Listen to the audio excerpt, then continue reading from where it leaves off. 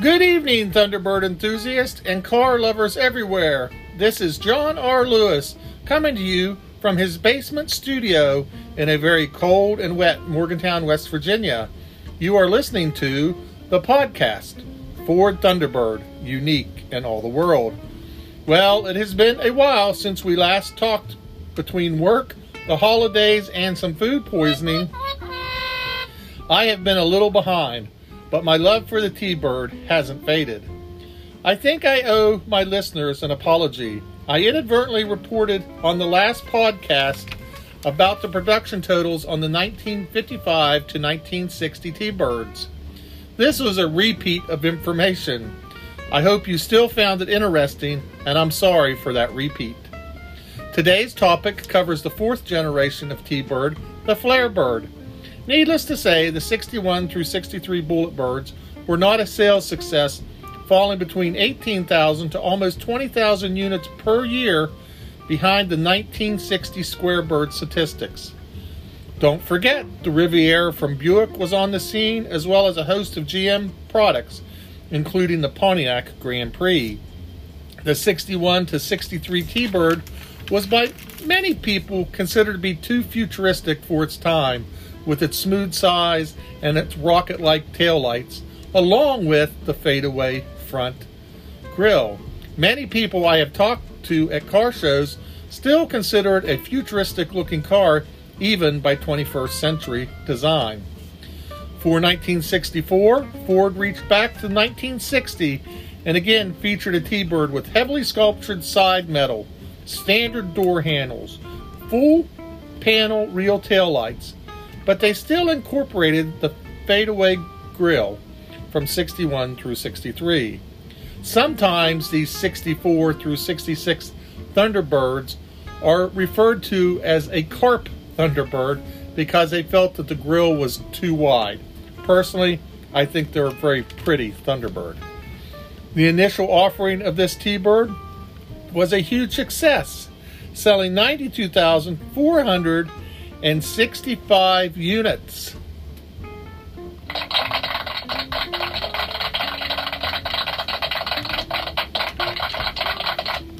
This total was just a mere 400 units from breaking the 1960 sales record for T-Birds.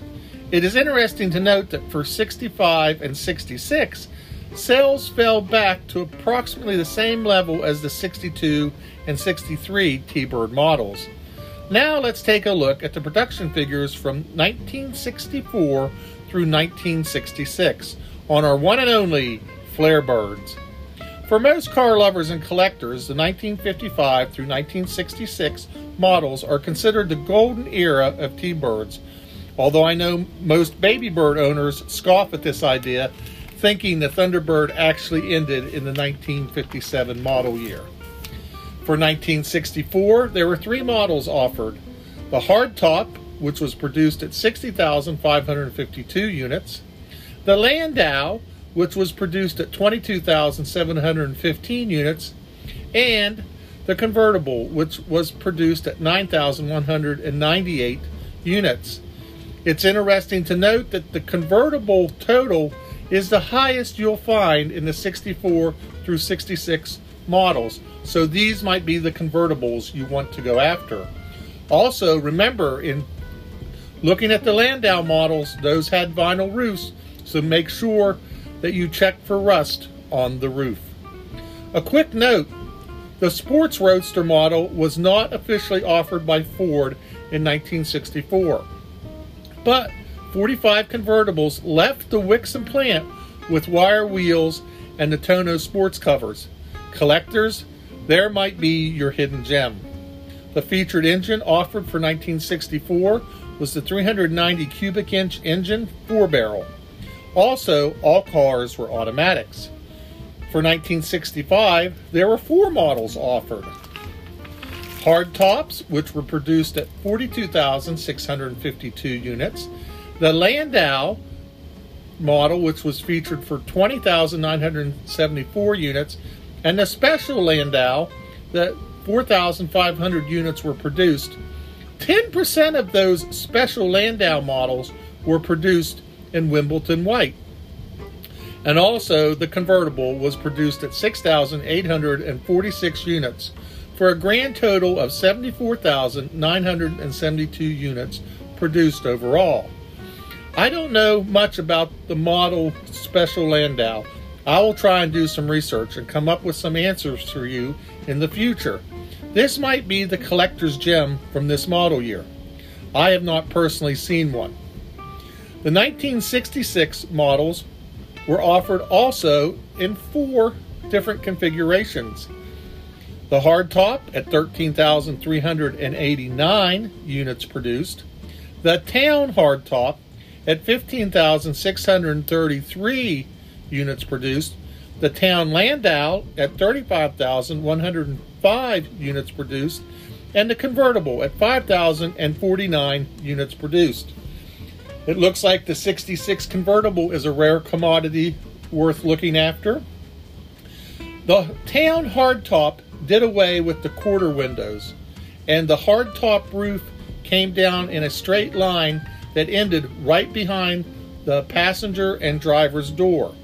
It seemed to be quite popular at 15,633 units, also outselling the hardtop model.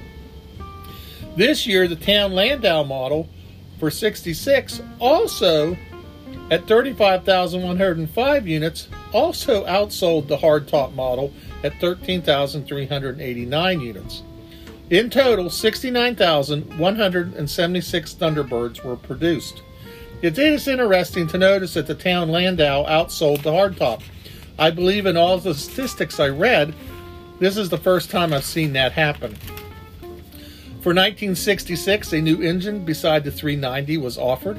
It was the Q-Code 420 8 cubic inch Ford engine. Although Ford didn't keep records on these engines' installations, from owner surveys and other sources, it looks like about 20 to 25% of T-Birds this year were installed with this engine. If I was a collector, I'd be looking for this engine, probably in the convertible mode, of course.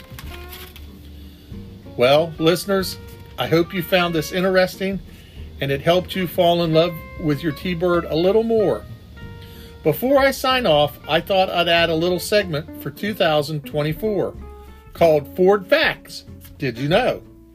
These little Ford Facts are not just about T-Birds, but the Ford Motor Company in general.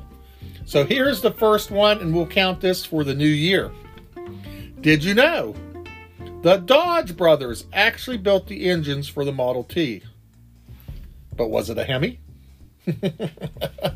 Until next time, stay healthy, happy, and drive those antiques. Happy New Year's to everyone. Bye-bye.